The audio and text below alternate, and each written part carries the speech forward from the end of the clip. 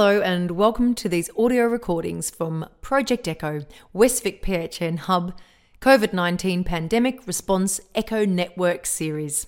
Series 3, Session 6, and it's Thursday the 12th of November. Welcome back to this week's session where we will continue our conversations about getting back to business as COVID usual. This is part 2, and it's NAIDOC week.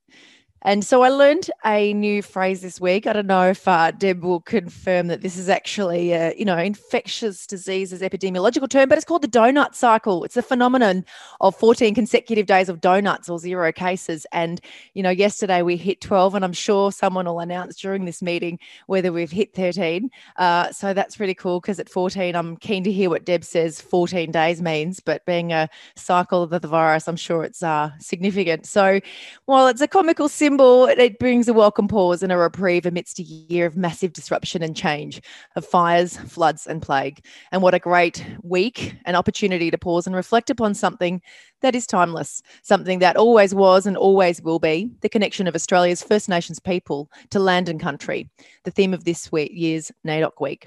So this morning we'll bring together these themes of getting back to business as COVID usual with the business of advancing the strategy of closing the gap on health inequity for Aboriginal people. So what can we learn from a people who maintain the world's longest continuous connections to country and culture?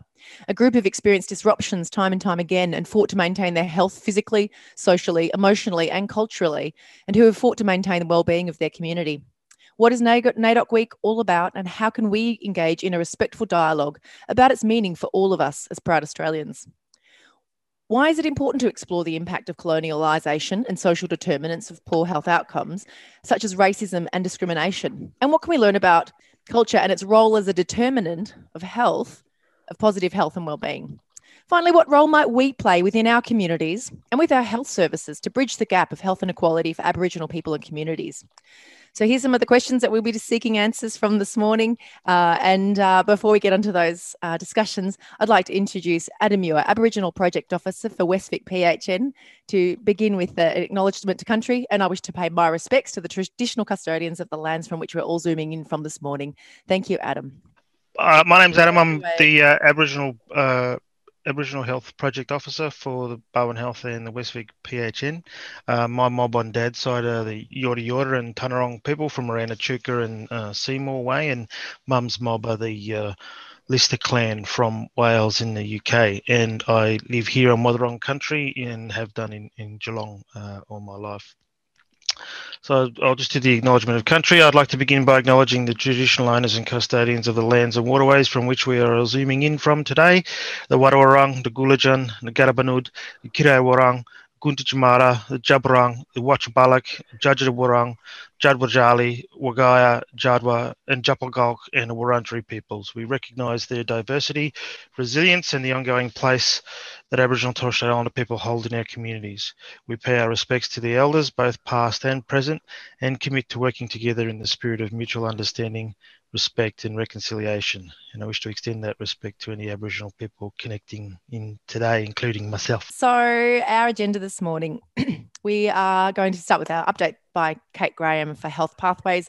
Deb Friedman will bring us our infectious diseases update, and then Adam will present a piece on NAIDOC Week, its meaning, and set an agenda for change. At that point, we'll have a chance to yarn it up, and then we'll finish up with Rowena Clift, CEO of West Vic PHN, to provide us an update. We won't have our rapid 5 infectious diseases Q&A at the end. Deb's got to head off and take her year 12 to an exam. How exciting. What a time for those guys. So our learning outcomes, of course, and this is really to engage in a community of practice, of a discussion of putting principles into practice in real world settings. And of course, it's RACGP and ACRIM accredited. All right, with that, I'm going to hand over to you, Kate Graham. Thank you.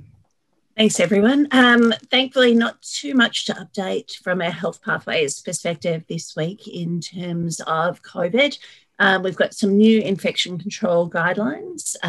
So it's worthwhile familiarising yourself with them, just with any of the new updates that they involve. The other page that we have that's brand new this week is thunderstorm asthma, which hopefully not too many of you will have been impacted from yesterday. But thunderstorm asthma season will continue on for a little while. So that page has a lot of stuff about practice preparation, and how to make sure that you're actually ready in terms of triaging patients, making sure all your stock is ready, and just being aware in advance. And sort of that's something that we really want to be promoting heavily as we lead into summer season, where we typically have a lot more emergencies evolve. So we want to really flag the preparation, GP practice preparation for disaster pages.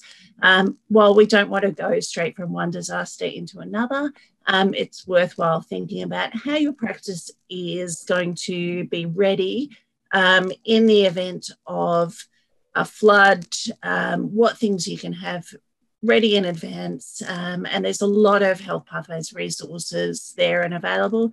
The other thing that I want to reinforce for people is looking back at the practice preparation page for COVID, because although we are going back to a COVID normal, I think that our COVID normal may involve sort of putting out little spot fires here and there for time to come. And we can't sort of rule out the event that, over summer, we may get somebody in from somewhere that brings COVID into one of our communities. And over this summer period, we may have less staff within our own practices. We may have more overwhelm of our practices due to people coming into our communities compared to normal. And our health systems overall may have less casual staff availability as everyone takes some well-earned leave. So that's about all from me this week, but also and always importantly, we have a specific chapter in Health Pathways about Aboriginal and Torres Strait Islander health and the very, very important health mechanisms that we have available to make sure that you, as part of the primary health network and the primary care environment, are part of closing the gap. So thank you, and I'll hand back to you, Bianca. Thanks very much, Kate. Okay, over to you, Deb.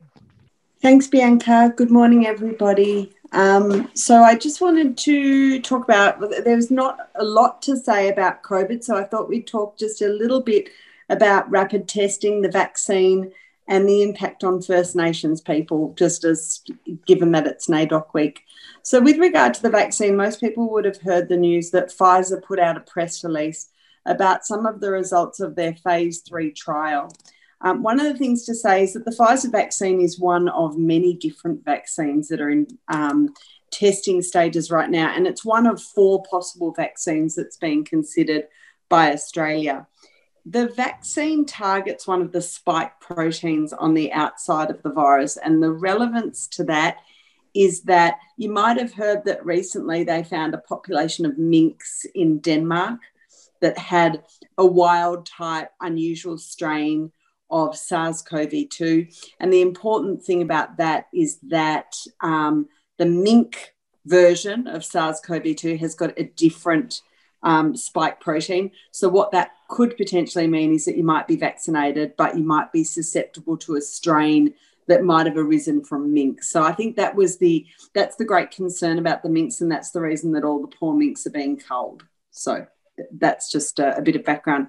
So unfortunately, the press release gives very few details. What we do know is that people require 2 doses about 3 weeks apart, but their follow-up is reasonably short so far on 43,000 participants. What they showed is that it was 90% effective at preventing and reducing the severity of COVID-19.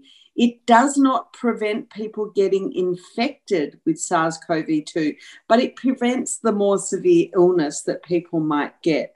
And that's not dissimilar to what happens with flu, where the vaccine reduces the severity of infection, but that doesn't necessarily prevent you from becoming infected. Unfortunately, this is information that's not been peer-reviewed, not been published in a journal. It's just a press release. One of the things that we also know is that the vaccine needs to be stored at something like -70 to -80 degrees Celsius. This poses some logistical challenges for that sort of cold chain storage, which would have to be overcome. The other vaccine trial that people had heard about earlier was the Oxford trial. That's now resumed after some initial side effects, and you might have heard that there was an episode of what sounded like transverse myelitis I guess the other important thing to know, what don't we know? We don't know the duration of immunity for a vaccine. So you might give somebody 2 doses, but how long does it last? One news report said possibly 5 years, but we don't actually know. We don't know what the impact is on different age groups. And generally when they do these sorts of phase 3 trials, it's usually on people who are youngish, who don't have a lot of comorbidities. So how does it fare on very young children? How does it fare in the elderly? How does it fare in people that have a lot of comorbid illness? And what we also don't know is there have been discussions about how many millions and billions of doses could be produced over a certain time period, but it's yet to be seen exactly the amount that can be produced. Australia's ordered 10 million doses. That would be enough for 5 million people. The priority groups would likely be the elderly, the immunosuppressed, Aboriginal and Torres Strait Islanders, and probably healthcare workers. But if you do the maths, there's actually more than 5 million of that group. So lots of questions that we don't know the answers to in that space. So I think, however, that, we have gotten a long way with regard to the vaccine this year. So I think we're going to hear more in the next little bit. I just wanted to quickly talk about rapid tests. A lot of people do ask about rapid tests for COVID-19. So the rapid tests that are available are basically gene expert tests. So they're molecular tests, but they're done rapidly, kind of not that dissimilar to a pregnancy test, as in you do the swab, you mix it with some reagent, you wait, and then you get a result. It's a little bit longer than a pregnancy test. The gene expert is the thing that we use to rapidly diagnose tuberculosis when we've got, sputum. So there's some of these different rapid tests for not only SARS-CoV-2, but also for influenza and RSV, making it particularly useful because you can do a whole panel of different viruses, which I think is really important, especially in emergency departments. There are a couple of different varieties and they take somewhere between about 30 minutes to 60 minutes. The problem with a lot of these tests is that you can only do a small number of samples at any one time. So it's not a platform in which you could put 1,000 samples like there is in the standard testing done in laboratories. So this is for a small number of people at any one time. The sensitivity of the test is excellent, so there's no concerns there. And what it's most suitable for is very high-risk patients where you really need an urgent result that's going to make a difference. So some of the things might be a very sick person that comes into the emergency department. It might be a preoperative patient that came in that had symptoms where you really want to know before you operate on them, or potentially in a regional centre where you know that you, especially now that we've got 0 cases for 12 days, if you had somebody where you were really suspicious that it could be COVID and you know that the impact that's going to have if somebody announced a new case in Colac, Shepparton or wherever, using that rapid test would be important for the person with the symptoms. So just to clarify, this is still a molecular test and it's looking for genetic material. That is in contrast to some of the tests that are being marketed, which are basically rapid antigen tests, and that they are not the ones that are endorsed for use within Victoria or Australia. So that's a completely different test. There's also rapid antibody tests, which are also not endorsed for usual utility. So just wanted to make that part clear. And then I just wanted to quickly, just in recognition of NAIDOC Week, just talk a little bit. There's a really good editorial in the Medical Journal of Australia in August talking about First Nations people and their susceptibility to COVID-19, and also describes the process within Australia, which began in, I think, late February or March, in setting up a special advisory group for Indigenous people, which I think has been a remarkable success story in preventing the impact of COVID-19 in Indigenous populations. And that just sort of describes what they've done to try and prevent COVID-19 infection. And that's all I've got for you today. Thank you. We'll keep you on the line, Deb, because we've got a couple of minutes. There's just a couple of questions in the chat, and if you want to sneak any in, please do. It asks, if a person can still get COVID after the vaccine, albeit less severe, does this result in it being less contagious also? Nobody knows. And the other thing that people don't know is, you know how in some situations where somebody's vaccinated, we know that they can excrete that virus, like in their stool and other things, and then potentially be contagious to other people that they live with who might be immunosuppressed. We don't know that about this vaccine yet. And so we don't actually know how contagious somebody would be. But one thing that I will say, if you just liken it to other viral illnesses, if somebody developed influenza, even though they were flu vaccinated, and you ask the question, would they still be contagious? The answer would be yes.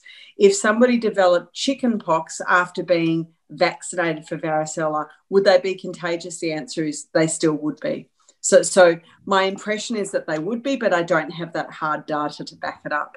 Okay, I've got another question about rapid testing for COVID. Do you see a time when we have a setup in which en masse rapid testing is possible? So I guess there could be an increase in the availability of those platforms. So the other thing to say is that the one that I was referring to that does a whole panel of different viruses, that's available in some of the big laboratories. So they've got it there for their kind of area just for rapid testing. And the Department of Health has some of them that they can send out if needed. So in Shepparton, they sent out one of the kind of gene expert tests and it doesn't require much training by the person who's doing it. So they set somebody up and that person just did like 200 tests, albeit only a few at a time, but managed to do it. The big role for it now, so the one that we've got in Geelong is in the emergency department. There's not that many in Australia right now in emergency departments, but we've got one. So do I see a time? I think we're going to see increased availability. The question is, it's a big investment still. These things are quite expensive. So the question is, how much money do you invest in this sort of technology when you've got a vaccine starting and you've got all these questions about what's going to make the biggest impact to this disease? So I think that there will be increased availability and there may be platforms that can handle more samples at any one time. I think the other thing is that all of the labs that are doing COVID testing have increased their efficiency a lot since the beginning of this, and most of them are getting sort of results in 24 hours now. So one of the questions would be, what are we aiming for here? Are we aiming so that everybody can get a result in 30 to 60 minutes? That may be kind of a little unrealistic at this point, but potentially in the future. Okay, thanks, Deb. And just a quick one, UFS dispensaries, is rapid testing available in Ballarat? Wondering about year 12s with exams happening. So thank you for mentioning. So they don't have that specific platform in Ballarat, but it could be obtained if it was necessary. But what we did put into place, we had some meetings a couple of weeks ago, and we put into place that all Year 12 students are priority 1. Previously, general people would be priority 3 or 4 for testing and results. So we've made Year 12 students who are doing exams priority 1 for testing. So any centre that they go to is aware of that, and they should get their results as quickly as possible. The other thing that you could do in that situation is communicate with your lab about exactly what time you might be getting results, and perhaps you can even, so for example, if a test was being done in the afternoon, the most likely thing is that they would have results later that night, and potentially you might be able to get those results back. But it does take a little bit of chasing around when you try and do things that go outside of the ordinary method for getting results back, which is normally by text message or something like that. So, so they're priority 1 for testing, but it's not using Gene Expert. And sorry, Rachel is telling me that they do have a Gene Expert in Ballarat. Sorry, didn't know that. Thank you, Rachel. Great. Rachel, pop in the chat where it is. And listen, I'm going to hold you for one more. I know we're running out of time, so this is the last one we'll take. But just because Deb has to head off, can you talk about formal surveillance plan now that's either in place or going ahead, and about the sewage testing or other strategies for formal surveillance? So some of the strategies, there will be ongoing sewage testing. Unfortunately, it's very funny. I tried to find out exactly where the next tests would be, and what I was told was that we're not going to tell you that. So I can't tell you exactly, and it's supposed to be kind of random and fun, just like breath testing. So, it's a normal bodily function to which we all contribute, and testing will be coming to an area near you soon. So one thing, but remember, that's a very, very rough tool. And why is it a rough tool? We know that virus is excreted in stool, sometimes for up to 3 months after you have an illness. We know enterovirus in kids, there's data for up to 90 days or longer, and the same can happen with other viral pathogens. So what does it mean? It means that somebody took a crap that went to a particular sewage plant within the last 3 months. I think it's a very sort of rough tool that says that, guess what, we've had some COVID here, but I don't think it gives you any more specifics than that. The other surveillance testing is in particular, so preoperative testing, routine preoperative testing will go away when we're in this very good phase and wouldn't come back again unless we had an escalating number of cases. The other parts of surveillance is predominantly in healthcare workers. So what's being done now is, because there's no cases, there's no COVID ward nurses, but if we did have some cases, then it would go back to being staff that are working in high-risk areas, so it might be emergency department and COVID wards. But right now what's being done is every 2 weeks, 100% of aged care staff within Metro Melbourne are being tested, and within regional Victoria it's every 4 weeks, so it's between 2 and 4 weeks. That's going to be downgraded a little bit, and we just met the other day to try and decide on exactly how frequently it would be when we've kind of got very, very low levels of infection.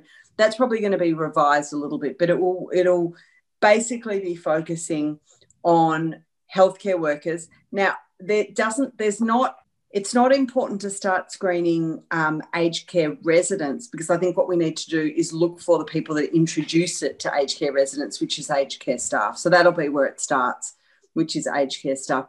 That's the major kind of surveillance that I'm aware of now. And if there's any other things, I'll be able to update you in the coming weeks. Thank you very much, Deb. Okay, great. Thank you. So that's our COVID update, and good luck to the Year 12s. Absolutely. All right, Adam, I'm going to hand over to you. Thank you for your presentation this morning. Well, I'll give just a bit of an overview of the history of NAIDOC, just so to sort of explain it to people who might not know exactly where it came from and why it continues to exist, and what its purpose is, and what it seeks to achieve, and so forth. And then we can pull up the slides and go through the sort of discussion points and have a bit of a yarn about any questions people might have, and hope we can point them to some interesting reading and so forth around that as it relates to health plans and so forth. So let me just go through that. So before the 1920s, Aboriginal rights groups boycotted Australia Day, which was till 26th of January, in protest against the status and treatment of Indigenous Australians. And by the 1920s, they were increasingly aware that the broader Australian public were largely ignorant of boycotts. If the movement were to make progress, it would need to be active. Several organisations emerged to fill this role, particularly the Australian Aborigines Progressive Association in 1924 and the Australian Aborigines League in 1932. Their efforts were largely overlooked, and due to police harassment, the AAPA abandoned their work in 1927. In 1935, William Cooper, Yorta man, founder of the Aborigines Advancement League, drafted a petition to send to King George V asking for special Aboriginal electorates in federal parliament. The Australian government believed that the petition fell outside its constitutional responsibilities. In 1938, on Australia Day, protesters marched through the streets of Sydney, followed by a congress attended by over 1,000 people, one of the first major civil rights gatherings in the world. It was known as the Day of Mourning. Following the Congress, a deputation led by William Cooper presented Prime Minister Joseph Lyons with a proposed national policy for Aboriginal people. This was again rejected because the government did not hold constitutional powers in relation to Aboriginal people.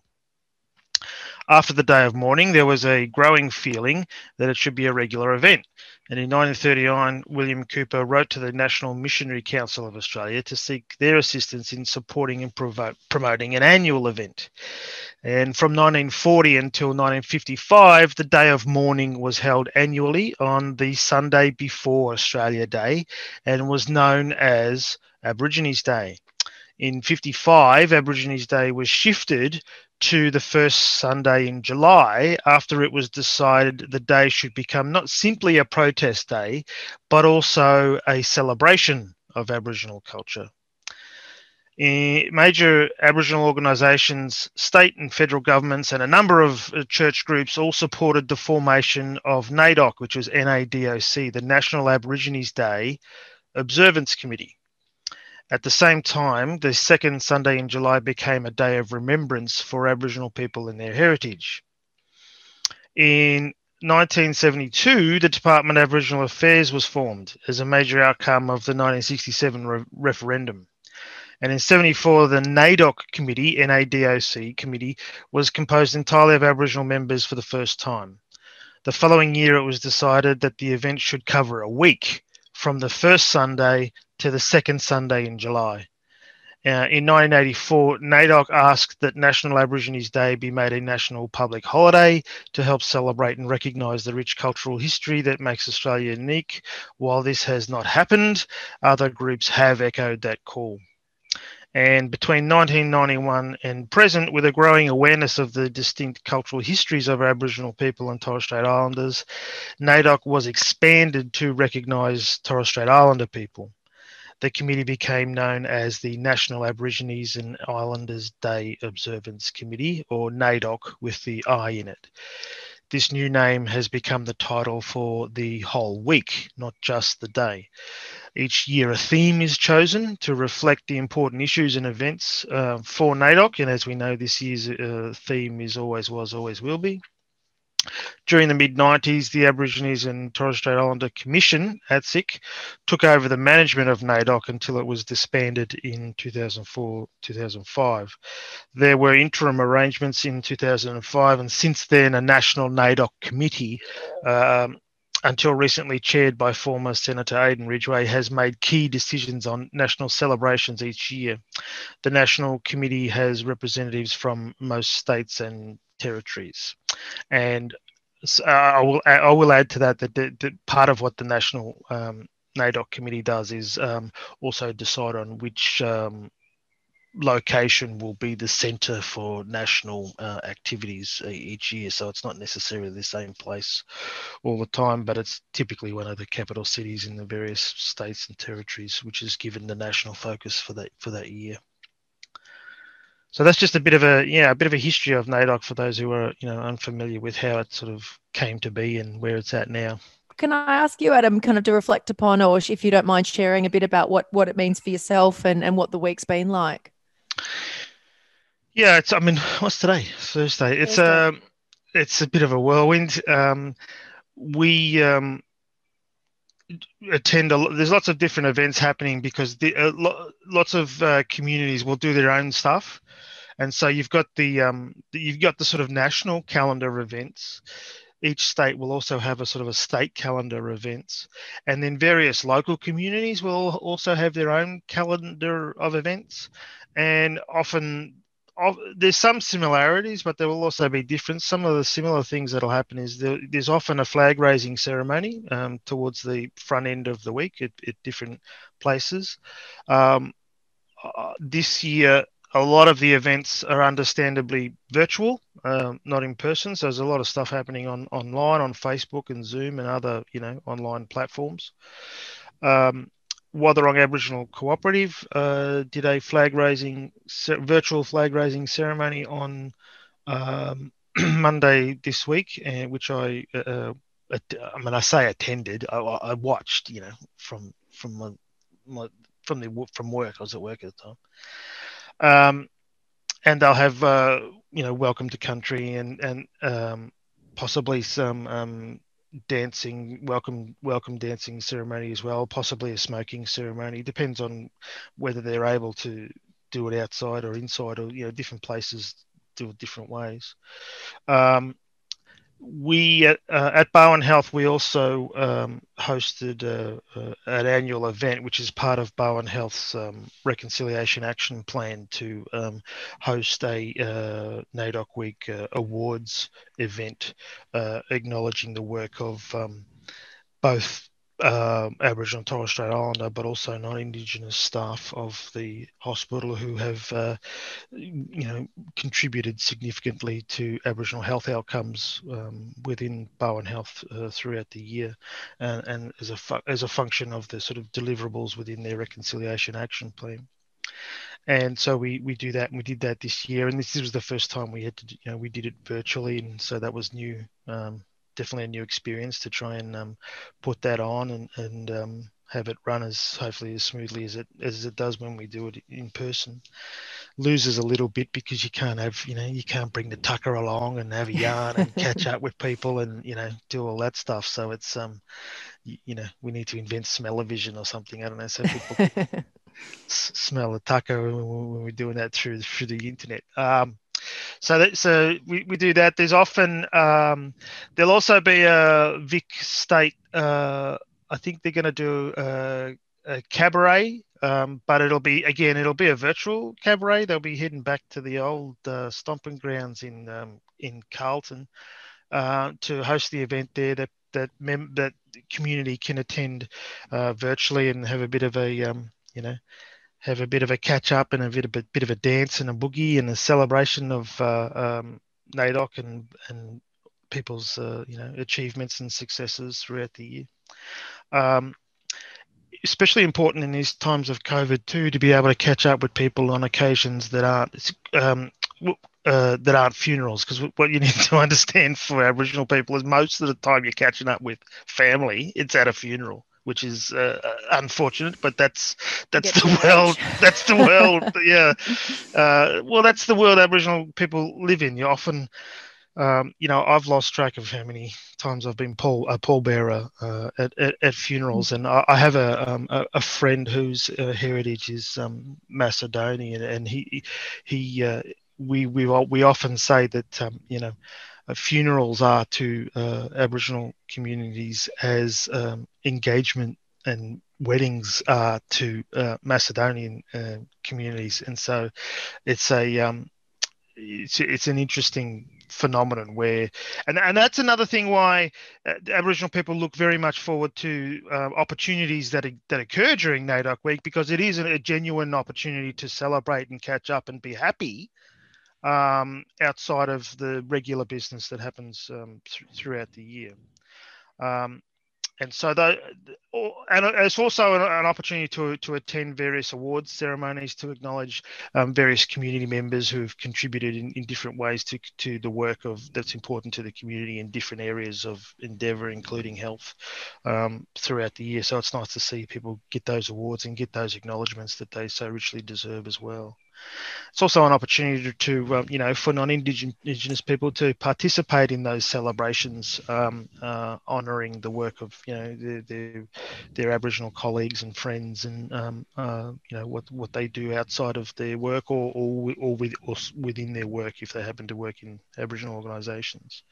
So yeah, and it's a very for me, it's very important for me to use that time to try to catch up with family I haven't seen for a while, and also I'm not a big networker per se, but it's important to develop networks with people professionally as well. So but it's nice to do so in a more casual, informal environment rather than a professional opportunity. It's more of a, come, let me introduce you to so-and-so, or, you catch up and talk about the work you're doing, and you make connections with the similar work other people are doing, and either, around town or even broader across the state and so forth. So I like to attend sort of local events, but I also like to participate in sort of statewide calendar of events as well, because it's really good for the work that I do, but it's also good for me to catch up with mob that I haven't seen who live in different places all around the state.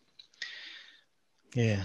Adam, we thank you. We won't present it this morning, but I hope we'll have the opportunity to do it again as part of our sessions next year, probably, was the Aboriginal Social Emotional Framework. And as you were speaking then, I don't know if this sits within the Aboriginal Social Emotional Framework that we discussed to anyone who came to our mini-series, our Indigenous mini-series in the last series. But one of the things that I was reflecting upon as you were saying that from the risk protective factor framework that I'm more familiar with is we talk about racism and discrimination as a risk factor, a community risk factor that brings about poor health outcomes, mental health and spiritual health. But the protective factor that's almost the counter to that is the opportunity for people to have meaningful engagement and to be recognised and seen in the strengths and positive contribution they make. So as you're describing that significance and what it feels to have colleagues recognised and celebrated, is actually, scientifically, spoken as a protective factor, which to me is really compelling, this idea of why we should have a holiday and a time to respect and to acknowledge, Indigenous culture and our Aboriginal, workers and contributors. So that's kind of what I guess that kind of made me think about that. And I guess some of the chat comments that are coming up as we reflect upon the gap of what we're currently experiencing is, we've got a footy holiday and we've got a horse race holiday, but we don't have a holiday to celebrate something that always was and always will be our continuous culture in connection to country.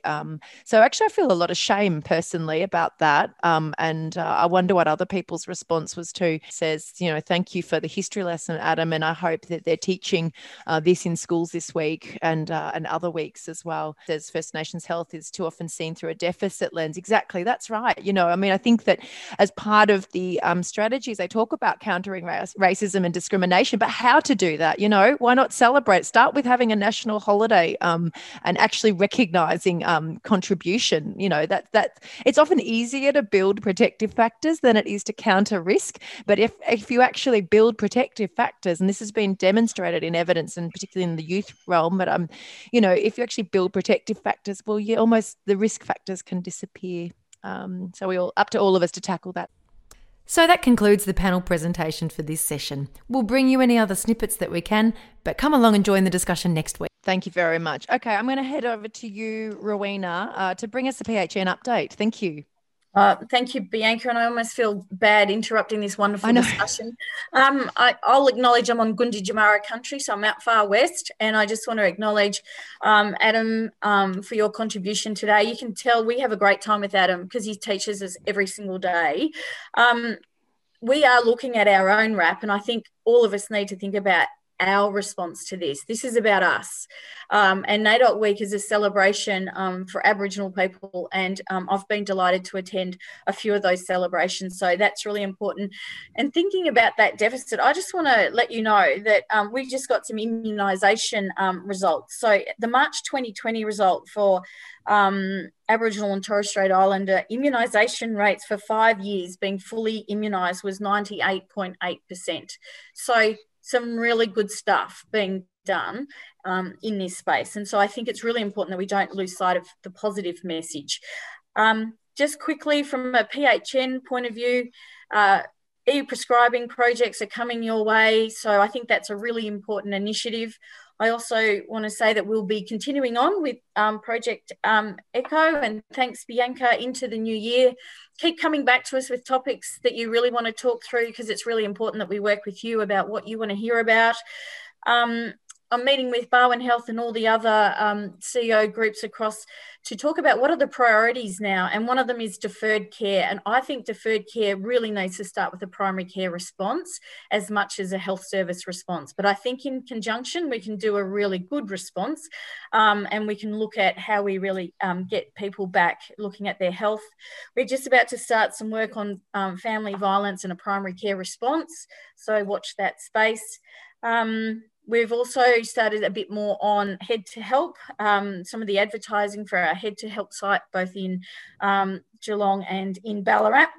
And that number is 1800 595 212 if you need to refer someone. I just want to pick up on some of the summer preparedness. This is a bit of COVID, this is a bit of flood, this is a bit of fire. And if people didn't know, Lorne is 100% accommodation booked out this week. So Melbourne is leaving Melbourne and coming to our beautiful region. And there's a lot of concern about places like Halls Gap, for instance, where Budja is the only general practice in town. So we've got a lot of work to do to support some of our beautiful region in this. And I've been invited to a meeting with the Commonwealth to talk about the COVID-19 vaccine, and I'll come back to you when I know more, but even just the storage is something that's already set off sort of how we're going to do this. But we will do that in conjunction with other health services. So I think that's it from me. Thank you so much for rapid fire.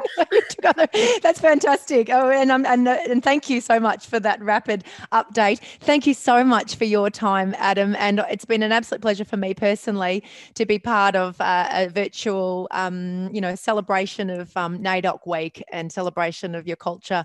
Something I think we should all really be proud of. Really, this is the longest continuous culture in the world, and I do think it's an absolute crime that we don't have dedicated, funding to and celebrations and national days.